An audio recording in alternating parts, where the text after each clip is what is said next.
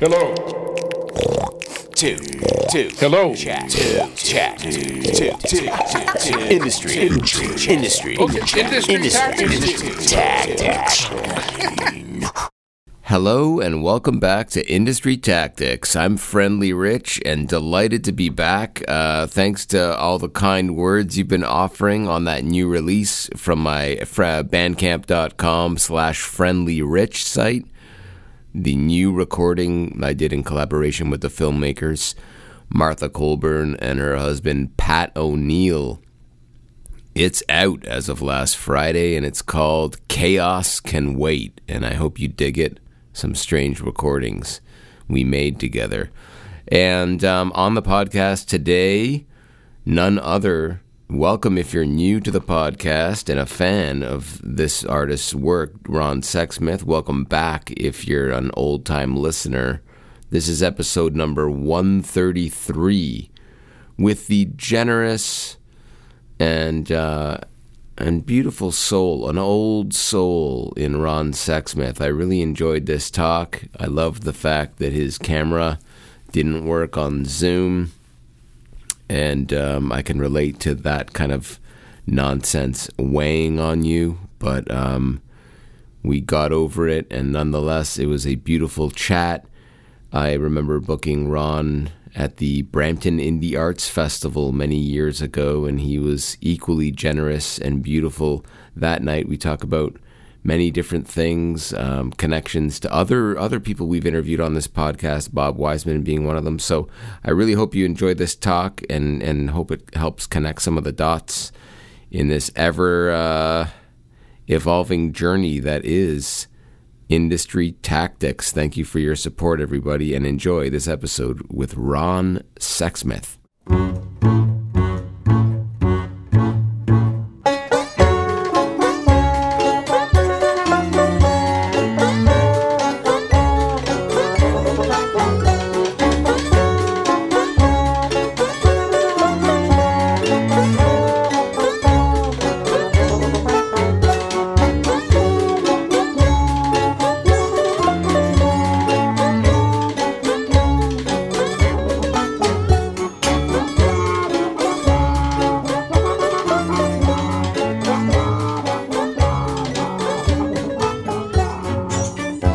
Welcome back to Industry Tactics. I'm Friendly Rich Marcella, and I'm delighted to introduce to the podcast, we're honored to have you, Ronald Eldon Sexsmith. Ron Sexsmith here with us today in Zoomland. Welcome. Hey, welcome. Thanks for having me. I almost said welcome to you. Where do we find you this sunny day? Well, I'm at my house, and is it sunny where you are? Because it's been raining for over 24 hours here. It's just gray in Stratford, Ontario. Oh, you're in Stratford, Ontario. Yeah, beautiful, my house. Beautiful. And I'm sorry I couldn't get the camera working. I'm just useless with these things, these computers and stuff. How does technology treat you, Ron? It stresses me out. I mean, I have a laptop, which I've had since, various laptops since 95, but I don't have a phone. I still listen to records mostly. I'm a bit of a dinosaur in that way, but I'm happy, I'm just always afraid they're going to, I have a landline, and I'm always afraid one day they're going to discontinue landlines or something, and I'll have to get one of these devices. But anyway. Yeah. But I like the line, I'm happy. And, you're tapping into the technology as much as you need to. You have, and so I see you like every Friday night. You're spinning a new old record. You're listening. You're taking it in. I don't care how you're doing it. You're doing it, right? That's the main thing. Yeah. Well, the Twitter thing sort of. I never really wanted anything to do with it, and but it's sort of taken on a life of its own because it's very interactive and it's been kind of fun. But especially during COVID, I've been trying to sort of escalate the content, and have like these series. But the whole record listening thing, that's just that's just what I like to do, and it's sort of I mean, it's beautiful. People seem to I mean, I don't, and you're right. I don't really listen to very much new stuff, So it's usually an old album. Well, because I'm old myself, and so yeah, but it's just more of more content, just inviting people into my world, I guess. Yep, which is nice. It's a nice window. I remember an owl paid you a visit, and I got really excited by that. So I like these little glimpses into what you're up to, what your musical diet is. I think that's important to share what you feel you need to share with your audience. Yeah, and there's probably oversharing too, right? It's, sometimes my goal ultimately is to get off Twitter someday, because I do find it a bit of an addiction, in that it's this weird thing, I'll do these puns on Twitter because I don't know what else you're supposed to do it. But then, you check back to see if anybody liked it. It's kind of this sort of a tragic thing. It's sort of a needy thing that, I completely avoided for the longest time. I mean, I didn't get on till 2012, and I don't do Facebook, and I don't do the other thing. So, but it's, but I, like, again, with COVID happening, it's been for me about boosting morale and all that, and lifting people's spirits in my own. Nice. Have you found it? Have you found it to be like? How have you been throughout this this journey of quarantining and the whole bit?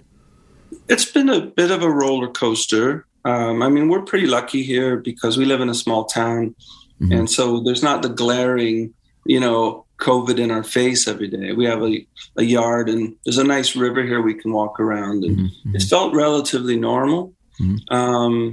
And we've been bubbling, like whatever the word is, with our friends. Yeah. And so there were, initially when it first started, it was so weird. We couldn't see anybody, and it was just my wife and I. Yeah. It's just hard because the thing that you're supposed to be good at, you can't do. You can't get out and play, and it's sort of the worst thing I've experienced in my lifetime. I mean, there's 9/11, there's all these sort of things, right? But something that comes along and makes people, kills people for one thing, but that also just keeps people apart, and all the things that we love, and it's so cruel. And but again, my wife and I, we've been good. I'm hoping to start my tour next March if we're allowed to. And, Okay. How have you felt like you've grown as a person, as an artist in this weird, confusing time? I think my or do you know yet? I don't really. I mean, I think when it first started, again, I was trying to come up with have this sort of weekly series on my Twitter channel and I started saying, I know what I'll do. Because I've made 16 albums or 14 albums really, when you count, there's 2 were like rarities or something. But I started, I'm going to play a song from each record every day in order of how the albums came out. And I'm going to play them on piano, right? Because I'm a lousy piano player. So from doing that every day and also playing my last album completely on piano, I think my piano playing has improved during COVID. Right on. It's still not great, but it's this nice feeling to be able to play and not look at my hands all the time. And And I've also just written in this last year a whole new album that I'm supposed to record next month in Nashville. Oh wow! If I'm able to go. So So I have been creative and great. That's amazing. You talk about your piano playing. You got a little self-deprecating there, and I can definitely relate to that. And I wonder. I mean, that leads me to wonder what. Growing up, I see that you grew up in St. Catharines, but what was your music education like? We all have one. How did you fall in love with music? Well, for me, it was records and the radio because my dad left when I was 2. But he left all his records behind. And so I really got into the 45s, this box of 45s, which were mostly doo-wop 50s and country music, Buddy Holly and all that. And my mom wasn't too precious about them, so she let me play them at age 3, 4, or whatever. Yeah. And I just really, it opened up a whole world to me, because I'm listening to these records. It was only mid 60s, and these records were mostly from the 50s, but it seemed like from a whole other century or something. That it sounded so eerie to me. And then that combined with the radio, the song, I grew up at a very melodic period of music. Mm-hmm. Every song you heard was just like, you'd hear, Bacharach or something in the Beatles, or really great songs sung by great singers who weren't over singing, there was no affectation. There was just, the production was always different from record to record. And they played it all in the same station. It wasn't like there was an R&B station where I was, Yeah. And at the time, there wasn't really anything competing with it.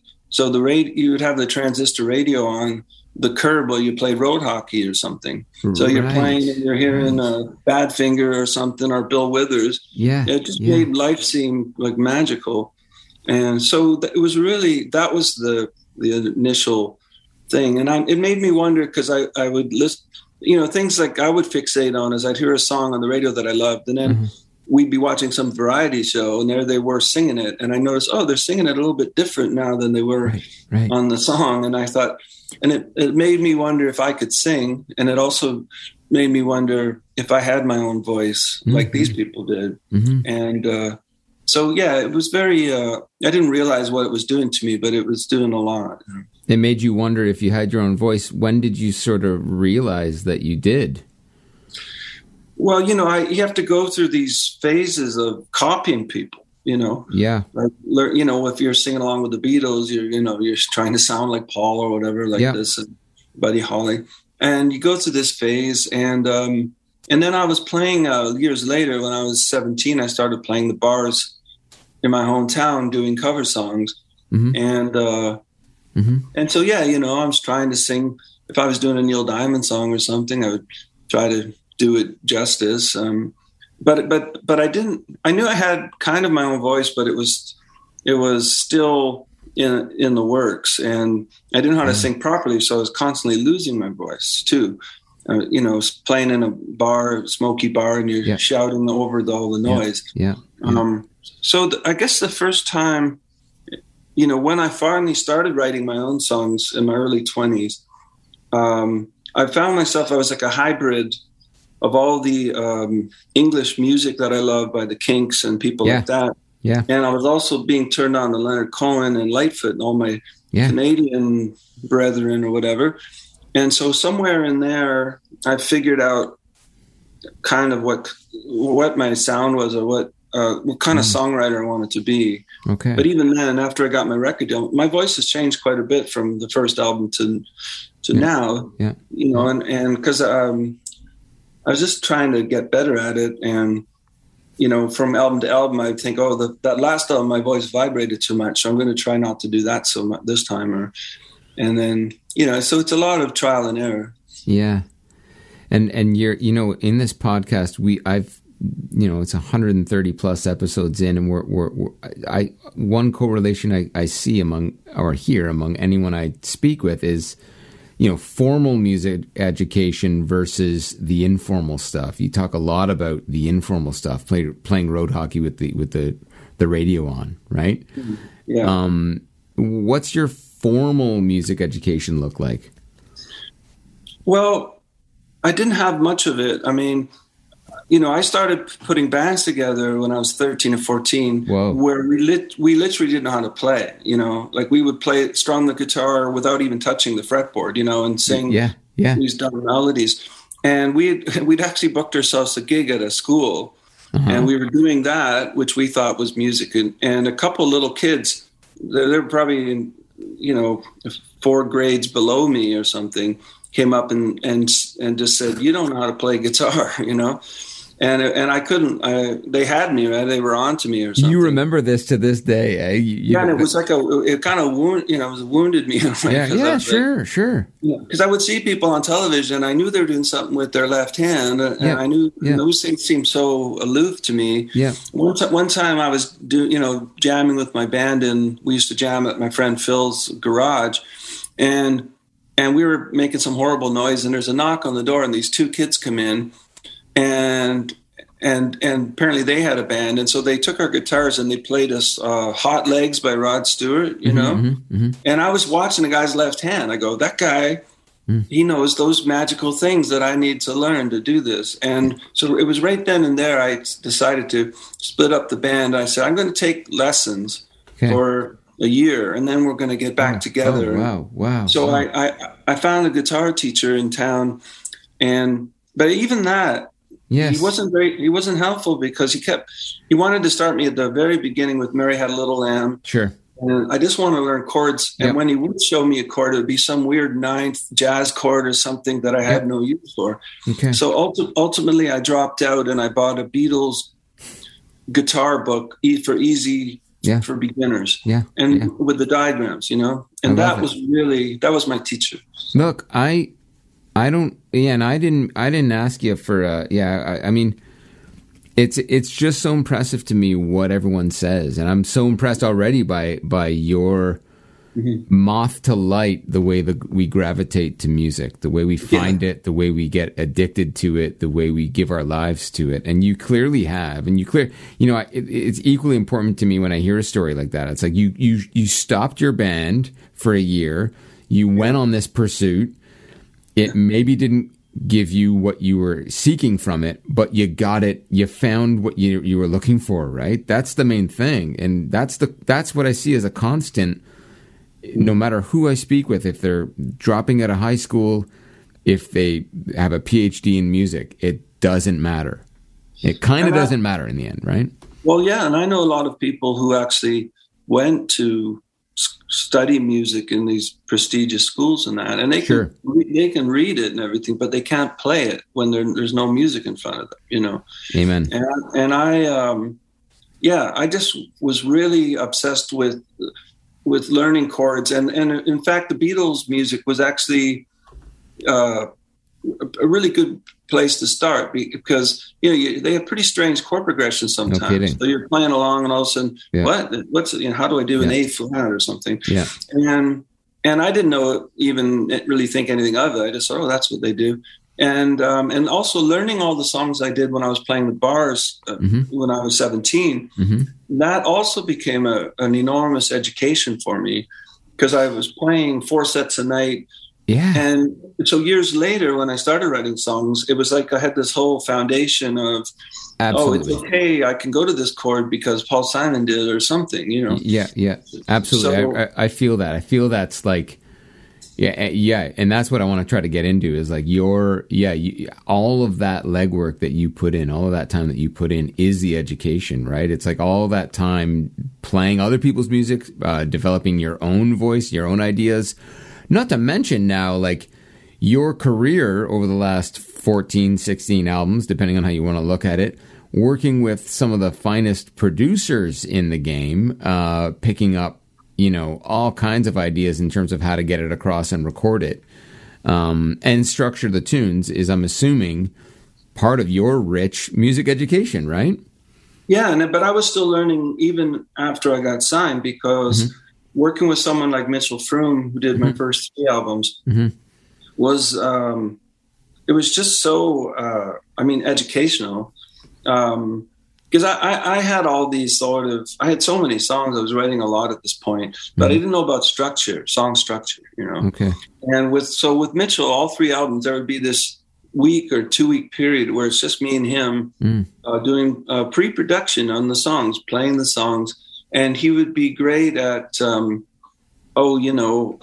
maybe the key wasn't right for me, or maybe, is there any way we can get to the bridge faster? Do we have to repeat this?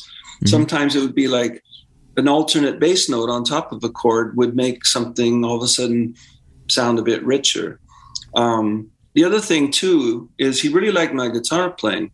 Yes. I've gotten a lot better now, but because I play without a pick, and a lot of producers, I think, would have brought me in the studio with a bunch of hot session guys, and they would do all the guitaring, and I would just sing or something. I didn't really know what to expect. Okay. But he was really trying to focus on, especially with my first album, that it's that it's about my voice and the songs, but also the way I play guitar. Yeah. And he didn't want to sort of cover that up. Okay. So I learned so much from him. And so by the time we were making the third album, I was already kind of doing my own pre-production even before I got in the studio with him. Yeah. But there were still always little minor things he would suggest. And, you know what this is? It feels like the build. I don't want to give you too much of an ego stroke, but it does feel like the building of a superhero. When I think of musical experiences, I think of like each of your albums with Mitchell Froom and other producers growing. You get better at it. You're already talking about like doing the pre-production yourself before you even go in with Mitchell by the second time, right? Like isn't that exciting what music does to your confidence level? I know you spoke a little bit about your piano playing and the fact that you've improved it over the last 18 months, which is awesome. But just every one of these experiences, you get stronger. Well, yeah. And the thing is too, when I got my record deal, all of a sudden I'm in the big leagues, right? I'm on Interscope and there's a budget and I'm in the studio with Jerry McGrada and Jerry Sheff, who played with Elvis Presley. And so there was this pressure in a way to rise to the occasion, right? Mm-hmm. You're in the studio with these guys that are so seasoned and everything. And it was very, very exciting because, we would have the arrangements before we even went in the studio because we just spent all the time working on it. Yeah. But there was that feeling of, because we recorded mostly live on tape, and that feeling of like making a movie where, okay, you're in the studio, you're looking at all the other musicians, and then, you hear Mitchell say, okay, we're rolling, and then boom. And you got to, just to get, you do maybe 3 or 4 takes of a song, and hopefully you get the right, the take where it all comes together, where the groove is right, and when you're singing good enough and all that. Yeah. But it was a really thrilling time, and I know a lot of these pros that I just wanted to be pro too, so it sort of would rub off on me, right? And it does, right? Like I think it really does. Like it makes you. Like that's your superpower, right? Like you go into, so as you're prepping now to go to Nashville, you already have the album written. Yes. All these years later, right? You carry this with you. I wonder, how do you go into it? Are you still jazzed? Are you still excited the way you were when you made those first few records? Like, yeah, I just want to know where you're at right now with it, Yeah, well, you're always, or at least, I'm always excited about, and a lot of songwriters will say this too. You're always excited about the new ones, right? Sure. Sure.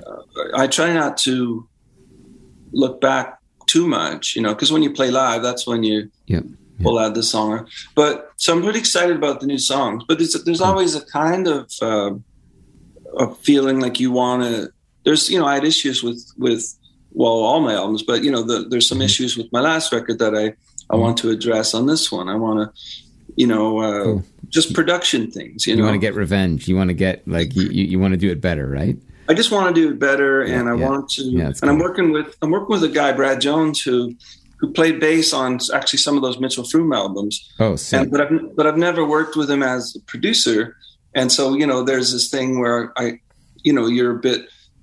I don't know, not nervous, but you just want to make sure that you're going to not, have any friction. You want to have a good working relationship. And so I demoed the songs 3 times, which is something I do with pretty much every album. Okay. So he has the latest demos. And when I get down there, we'll spend 2 days, I think, of just kind of arranging things on the spot.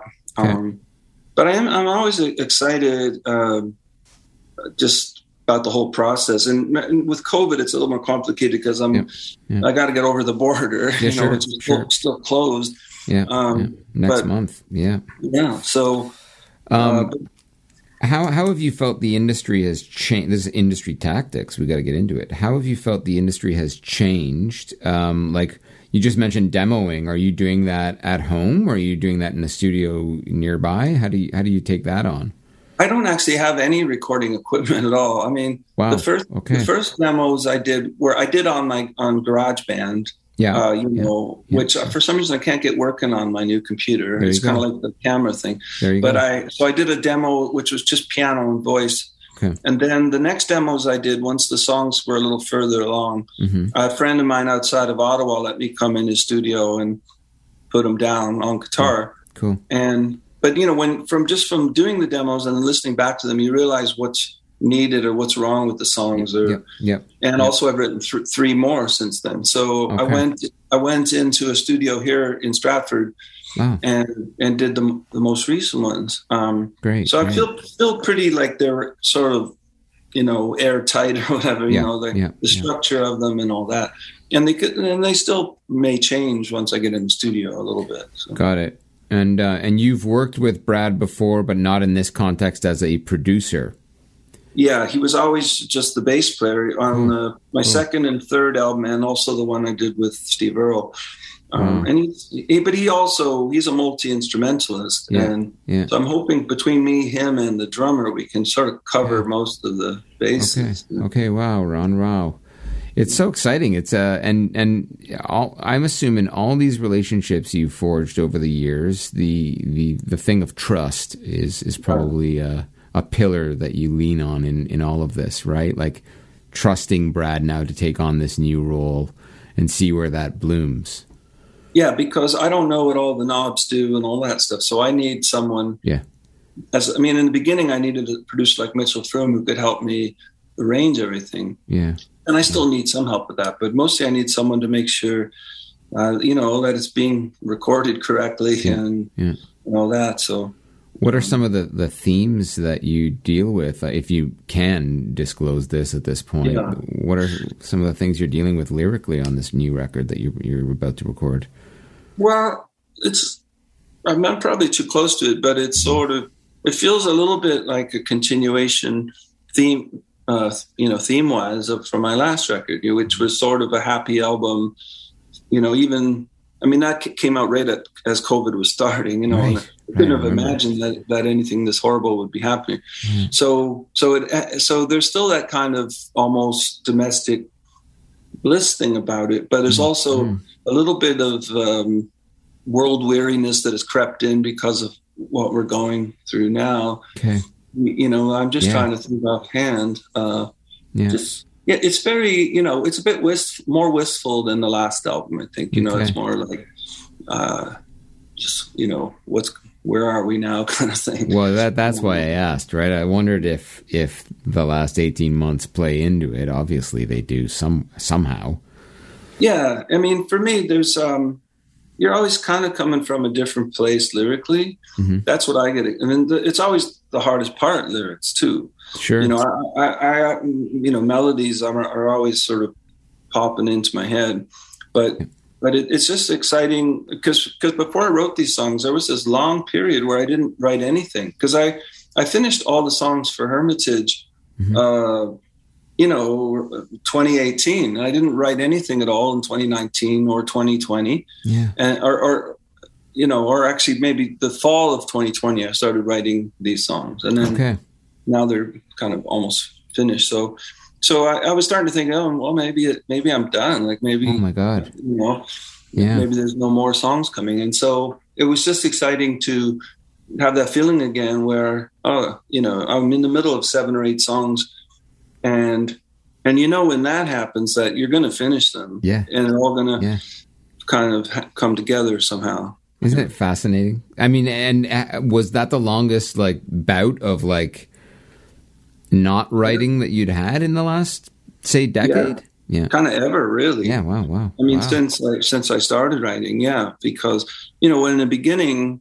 And this is true of all those people like Dylan and all those guys, in the 60s, they were writing like crazy, right? They were doing 2 albums, 3 albums a year. Mm-hmm. And I felt like that. I had this sort of, you would have an album coming out, but you'd already have the next one written kind of thing, right? Yeah. And that's what I've been kind of doing all along. Okay. And I'm able to write on the road and in hotel rooms. And so that was kind of, it wasn't scary or anything, but it was just sort of this feeling. I wonder if it'll come back, because there's no guarantee it will come back. There's some people that just they don't write it at all anymore. So yeah, fair enough. So I'm just happy that it returned. And someone told me recently that Bob Snyder is like not writing songs anymore. Yeah, and I don't know. I was going to say that's sad, but maybe it isn't. I mean, I love his songs so much. They're so beautiful. I often think about him, and I was never a close friend to him in a way that I felt I could. I was, seek him out or something like that. Right. I was always just such a huge fan. He was always very nice to me, and I was just kind of in awe of him. So, oh my God, his book on songwriting is just like, that's what I'm saying. Like, it's like the epilogue to that book, though, is that maybe you stop one day like that. I mean, inevitably we do, but I've never looked at songwriting as like a thing that you do, quote unquote, retire from. That's heavy to me, you know? Yeah. And I don't know if he stopped because he hasn't got any ideas, or if it's just, if he was, I don't know what, not bitter, but just, discouraged by the music, his dealings with the music industry. I don't know. I don't know those details, and fair enough to say that. We should preface that, but he must be mid 70s now, right? Right. But I always kind of, I just find it hard to believe that he's not writing something, whether it's poetry or, because it's in his blood, Yeah. You touched on something earlier, just with this idea of like, I've lived by the mantra of one can either produce or become produce, and I've lived by that my whole life. I guess I'm a bit of a workaholic, and I think we bow to the altar of productivity, don't we? Like, it's, oh my God, the idea that you would take a year and a half and not write a song or not release a record every year is almost like frowned upon in some circles, but it's probably brought upon us by ourselves. It's probably like self-imposed in a lot of ways. Is it okay to just breathe? Yeah, I'm trying to get better at that. Like, the last few years when I wasn't writing, I was still, it's not like I was completely inactive. I mean, I wrote a musical a few years ago that I was been working on a script for that. I was trying to talk to people who could help me get that off the ground. But I wasn't in this frantic, maybe back in the early days, when I was on a big label and it was time to make a record and I didn't have any songs, that would have been maybe stressful, right? Okay. To make a record of songs that were subpar or something. But yeah, I mean, for me, it's just amazing that I found something that I could do. Because for the longest time, I knew I liked to sing, but I wasn't that good of a singer that anybody would want to sign me based on that. So with the songwriting thing, really gave me a purpose, and it gave me, it was, and I think a lot of it had to do, when I had my son in 85, because just for showing up to be dad, which was a very scary thing. Sure. I always sort of felt that, and this will sound crazy, but I always felt that I was sort of given this gift almost, for trying to do the right thing, because I'd never written before that. And all of a sudden I wrote the song Speaking with the Angel for my son when he was just a few weeks old. And that was really the start of it for me. Oh, wow. Really, eh? Like that's kind of when it all begins for you. That's so charming. Was the first time where I thought, because not only that song, but I wrote this one in the Floodgates Open, and I wrote my first batch of songs. And that's when I started thinking, oh, maybe I'm a songwriter. Maybe I need to get to Toronto and try to get, make it. Like, and it all sort of, it just gave me a sense of purpose and a feeling like, well, I'm not useless. I can do this. And so. Oh, man. I'm so happy to hear that. Like, what was that like, that coming to Toronto and finding your musical family there? Well, the hardest part was just getting there, because at the time my son was born, we were living in Quebec in a barn, literally in a barn. and with a wood stove, and there was an old piano there which I was trying to figure out. But you know, my former partner Jocelyn was actually quite supportive of it. But before we could move to Toronto, we went back to my hometown, St. Catharines. Initially, we planned to stay for just a few months, but it ended up being like 2 years because we were broke. Sure. And I had to, you know, work in different jobs. And then finally we got up the money to move to Toronto. And that was a whole other nightmare because Toronto is very expensive. And even then, we had some sort of sleazy landlords and things like this. But finally we got settled there, and I was really proud of that I was able to get there. And I found a job as a courier, but the cool thing about Toronto, and I which I always sort of suspected, but I felt that once I get to Toronto, things will start happening. Maybe that was delusional, but I met this guy Bob Wiseman the first month I was there. You know, and you know who Bob is, Wiseman. Sure. Yeah. He's on this. He's a prior episode on this podcast. We'll throw out to it. We'll shout it out. Yeah. Well, Bob was like, he saw me playing at the original Sneaky D's, which was, you know, the basement of. Well, it was right at Bathurst and Bloor. Right. You know? Right. Yeah. Right.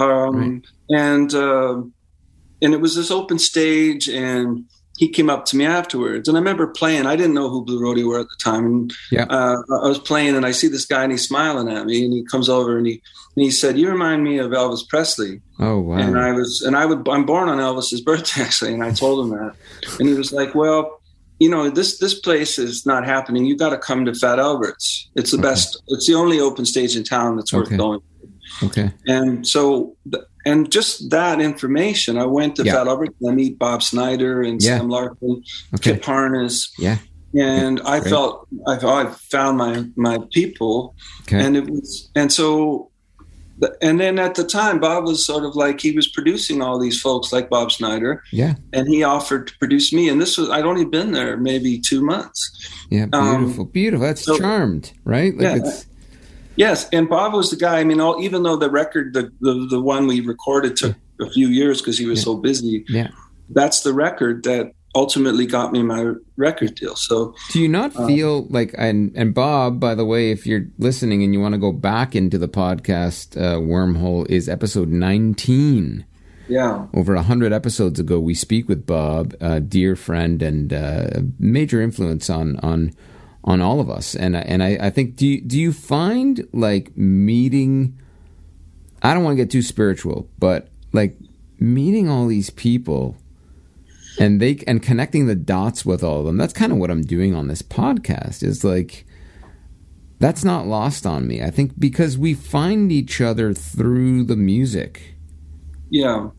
You know? Yeah, I mean, it was kind of a spiritual thing in a way, meeting him. Just, you know, I mean, I just got to Toronto and I was like, now what do I do? And I thought, well, I'm a songwriter, so I should try to seek out all the open stages. There you go. And I met him, and through meeting him, I met, you know, and actually even working as a courier, I met Don Kerr at the same courier company. That's where we met, and we're still playing together now. You know, so there you go. There's a lot of serendipity going on. Yeah, there is. Yeah. But the cool thing about Bob Wiseman was that he kept his word, you know, because he made the record finally. There was times where I didn't think he was ever going to finish it.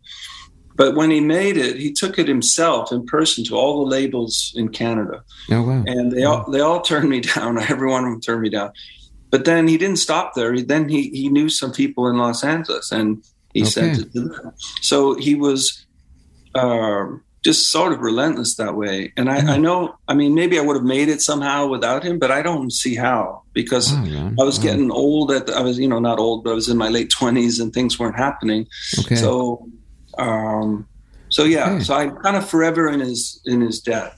That's so interesting and exciting and inspiring to me. Like, also, like, I didn't realize you were I mean, you say you were old in your late 20s. I think we look at that differently now, right? But yes, relatively, I hear you on that front. And so you were experiencing some of that success after signing to a major label in your, I guess, early 30s, late 20s, early 30s.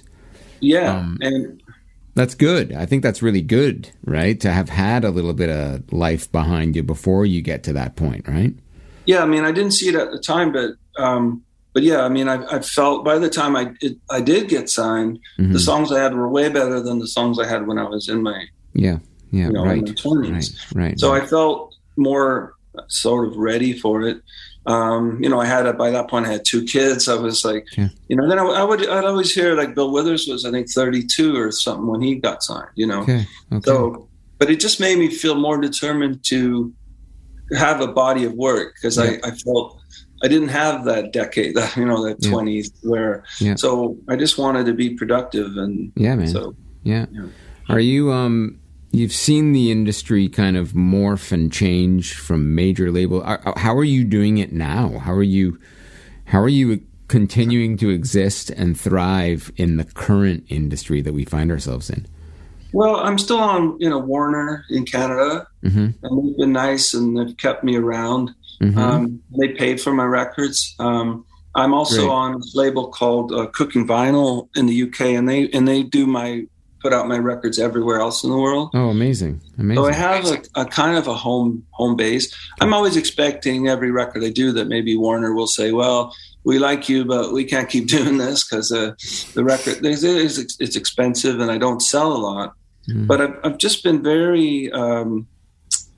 I'm very grateful that I have a following and that, it's not setting the world on fire, my music. It's not really resonating with the culture these days. There was a period where I felt, especially in Canada, where I was going to the Junos nominated quite a bit. And I think those days are gone because it's a whole new landscape now and that's as it should be, right?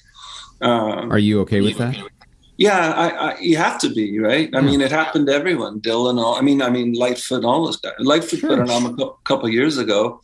I loved it. Nobody even really talked about it, But there was a time when he was walking on air, right, where he was like, and I grew up at that time watching the Junos and seeing whoever, all those people. But it's not that anymore, and I don't really see myself in that equation. But you can't really fight it, You just have to be.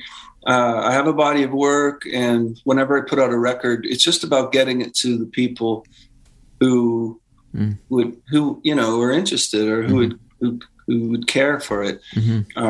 But yeah, because I've said this before, but it always feels like that I'm building like antique tables and chairs or something. There you go. That's what I kind of do. Nice. And I'm a song purist. I don't know how to make the new kind of records. And I don't think anybody would really want me to sound that way anyway. Could you imagine? I wouldn't know. I sort of had a brush with it. And I made a few albums with a guy named Martin Treffy in England. And he was able to bring some contemporary elements to what I was doing, which I found I really enjoyed. But that, even those records compared to what's happening now are just very antiquated, Okay. So, I mean, I'm just mostly grateful. I've had a really good run. Played Massey Hall, headline Royal Albert Hall, and I want to keep going. But I realize I'll be going along on the, I said this in a tweet the other day, on the service road of the music industry. Okay. I just go along and do my thing. Yeah, that's great. You're in the penumbra. You're in the penumbra of the shadow, right? It's not. You're not getting burned by the limelight at this point. But. And I don't get a lot of television or things like that. And again, I'm pushing 60, so you get a certain age and you don't photograph that well anymore, and you just kind of want to do shows where people can see you from a distance and make records. You know what, man? I love the honesty of your Twitter feed. I feel like I'm in your living room sometimes. It's just like, here's a photo of me with a record. This is what I'm doing. It's very like a kid in a candy store thing. I mean, I'm just showing people my world has not changed really since I was a kid, But evidently when you started out this interview by saying that, and you're still doing the thing and listening and digesting and reflecting. But are you the move out of, say, a city like Toronto to a Stratford, a little slower paced, maybe? That was deliberate, right? That was a good thing for you, I think. I think, yeah, and I didn't. I mean, my wife, she really instigated that whole thing. Cool. And I was dragging my feet because I don't know what I was holding on to. There really wasn't anything for me in Toronto anymore except a few friends. Sure. But she was getting really stressed out because we didn't own our place there, and and we were afraid. Well, what if our landlord dies? Well, will we have to move? And so I finally caved, and I said, "Yeah, okay, let's go." And it's been the best thing for our relationship. And great. Just I've never owned a house before. I felt this stress cloud of anxiety just completely, dissipate the minute we moved here. Wow. I'm walking to town every day around the river, passing swans and things like that. Yeah. I never even saw birds in Toronto the whole time I was there. So, so it's been a really good thing for my mental health and all that. Great. Are you? Are you? What was I going to say there on that front? Is like. In Stratford, has it affected your artistic, the way, like, I guess your headspace obviously bleeds into your artistic work, right? Your expression. Is this the first record you wrote since living in Stratford, or no? No, well, I wrote Hermitage mostly in Stratford. Okay. And there was a couple songs I wrote before I left Toronto, but even those songs were about Stratford. I wrote one spring of the following year, and Chatswell Mermaid I wrote in Toronto, but really at the end. We moved in January, and I wrote them in like November or December. That's so cool. And then I wrote my entire musical here, and that's like 22 songs or something like that. So, but yeah, my headspace is definitely. I was really feeling out of place in Toronto towards the end, and feeling like it was a bad influence on me, feeling it was like, I don't know. I understand. Felt like a loser or something, So to come here, I was also feeling like I go to a bar where I used to go and I wouldn't see anybody there that I knew anymore. And I was like the old guy at the bar, which is not a good look sometimes. So, sure. Here I feel like I'm the young guy in a way, There you go. That's so beautiful. Listen, I got a couple more questions for you. I want to make the most of our time. This has been a delight, by the way. Thank you. Yeah. I'm really sorry about the video. I just, no. Hey, listen, it is what this is the talk we're supposed to have, man. Are you,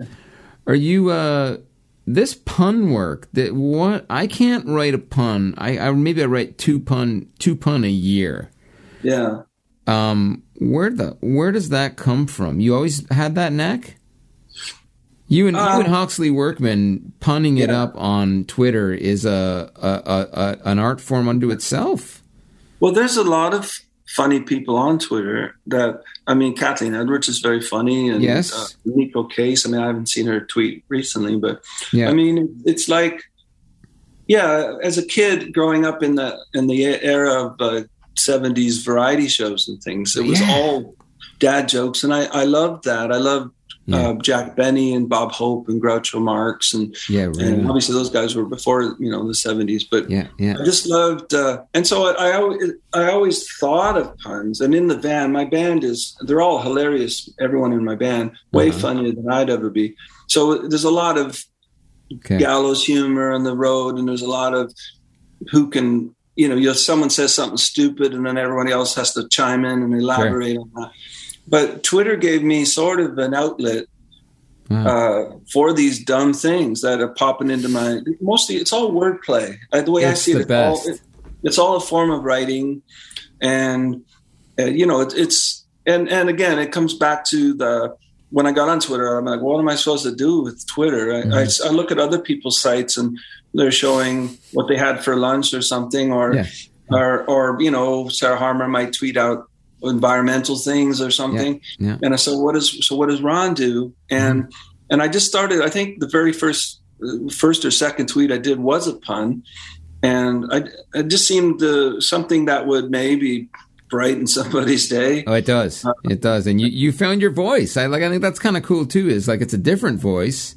It's a different side of you. That's obviously not necessary. Wordplay is definitely Yeah. In your well, it's also a way to toolbox. combat my image, which people have always inaccurately sort of, they talk about me being melancholy, and everyone gets melancholy, but I mean, Sure. like the documentary they did on me was this not my story at all. It was the story that the director wanted to tell.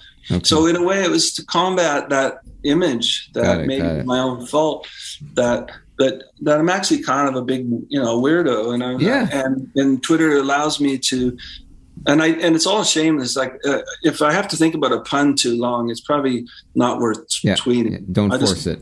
Don't force it. And I forget about it the minute I put it out there. I couldn't tell you what I just tweeted. So well, it's a great little compilation, I think, if you filter through. What's your handle on Twitter, Ron? Just at Ron Sexsmith. Just go there and get into his body of work if you haven't already. You are, you're one of those Canadian artists that we know and love and cherish. And I really, I appreciate our time today. I appreciate you sharing, letting us in again to your world. 2 quick questions. First is, what's the musical about, and can we expect it to come out at some point? Well, I wrote a book. It came out in 2017 called Dear Life. It's a fairy tale. Mm-hmm. And as I was writing the book, I could imagine the characters breaking out in song. So when I moved to Stratford, I just started. I thought, well, here I'm in a theater town. I should maybe. Yeah. So I started writing the songs. That's cool. And so now I'm at a stage where, I've been talking actually with a filmmaker who seems intrigued, and wow. maybe because I'm not from that world, so Sure. but I'm hoping to find someone that could help me either make it into a film or a theatrical production, anything at this point, because Amazing. I think could be a really nice. It's a nice story, and it's very old-fashioned and square. It's not like sexy. It's not a rock opera. It's closer to something like Oliver than than Tommy or something like that. Yeah. Well, that's very exciting to hear you kind of maybe possibly venturing into that direction too. Very exciting. All these years later, right? It's like I've been willing it to be, and putting it out to the universe, and finally I'm starting to get maybe a few people in my corner to help me. Good. Well, I mean, I mentioned Hawksley Workman, episode number 8 on this podcast. Yes. And I know he's done a lot of work in that area too. So it's very inspiring. Yeah, Stephen Page wrote one that was supposed to debut, and then COVID came along and stopped that. So, but yeah, so I'm. I always thought when I started writing it, wouldn't it be nice by the time I'm 60 to have either something on the stage or something on Netflix or whatever. So we'll see what happens. So. Well, I wish you nothing but continued success and new musical adventures. Our last question for you, and thank you again, is if to a younger generation of artists, maybe draw on a little bit on what all of this has meant to you, what you've learned, and maybe a last kind of nugget of advice for anyone looking to get into this industry. Well, I'm probably not the best person to ask, because the industry that I came into in the 90s is so very different from the one. I mean, I was sort of lucky to experience that feeling of, recording budgets and recording in New York and then going to LA to mix, and got the sort of tail end of that sort of thing. And I could also see why it doesn't exist anymore too, because they were throwing so much money around back then. Yeah. Signing people sometimes and then not even putting their records out. So if I had to start now, I really wouldn't know what to do. I'm just lucky I got a bit of a foothold from making these records, and I've been on so many different labels over the years. But I think that the young people are a lot more savvy with the internet and also it's a whole new day with music. The kind of music I hear out there, I don't know how to do that. I wouldn't know where to begin, because it's not like rock and roll or something. You know what I mean? It's not like the stuff that I heard growing up. That's still in my DNA. it's a whole other thing, and it's all these different cultural things coming together to create the music that we hear today. And I don't really feel I feel in a way like a dinosaur in that respect. Oh. Well, I mean, what has it meant to you though? Like, maybe I'll rephrase it as like, yeah. You're cherished by so many. You've collaborated with so many amazing artists. And mind the noise. I'm having some work done here. But what is it?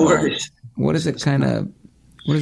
I don't know. Well, it's hard to know where I stand really sometimes, or where I fit in. I mean, I feel lucky that I have a body of work, and I think, I mean, I run into people and they seem nice to me, and others don't seem so nice to me. I don't know. It's hard to know where I stand. So I feel like I've always felt a little bit, I guess even too that I got signed in LA after being turned down by everybody, and then all of a sudden I'm on Interscope Records. I always felt this feeling, maybe it was a paranoia, maybe it was in my mind, almost a resentment by some folks up here because I in the industry, because I came in through the back door in a way. Right.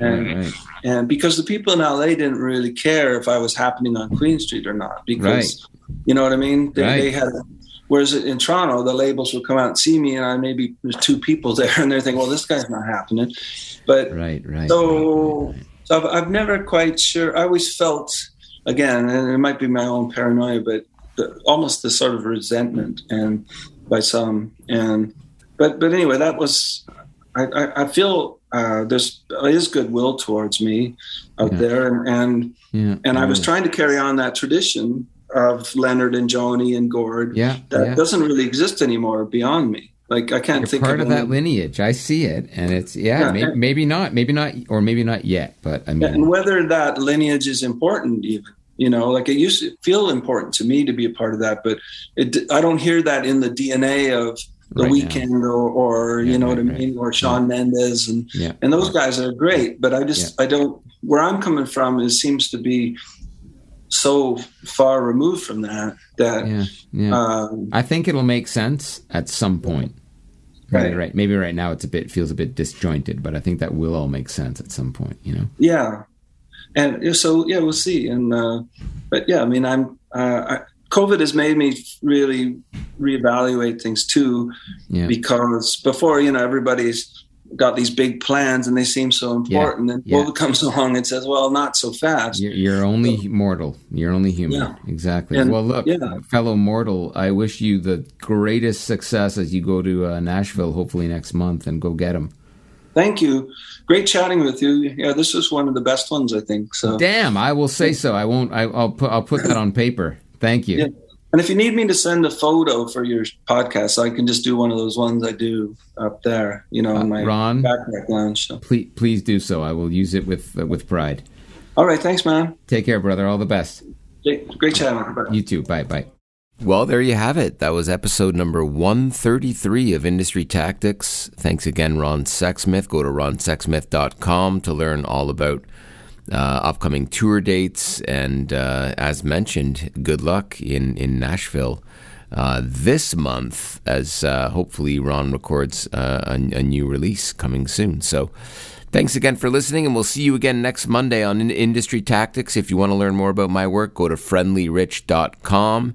And really appreciate some people have gotten in touch behind the scenes lately, just telling me how much they appreciate the podcast, and that means a lot. So thank you for those kind words and your ongoing listenership. It's awesome, and we'll see you again next week. Take care, everybody.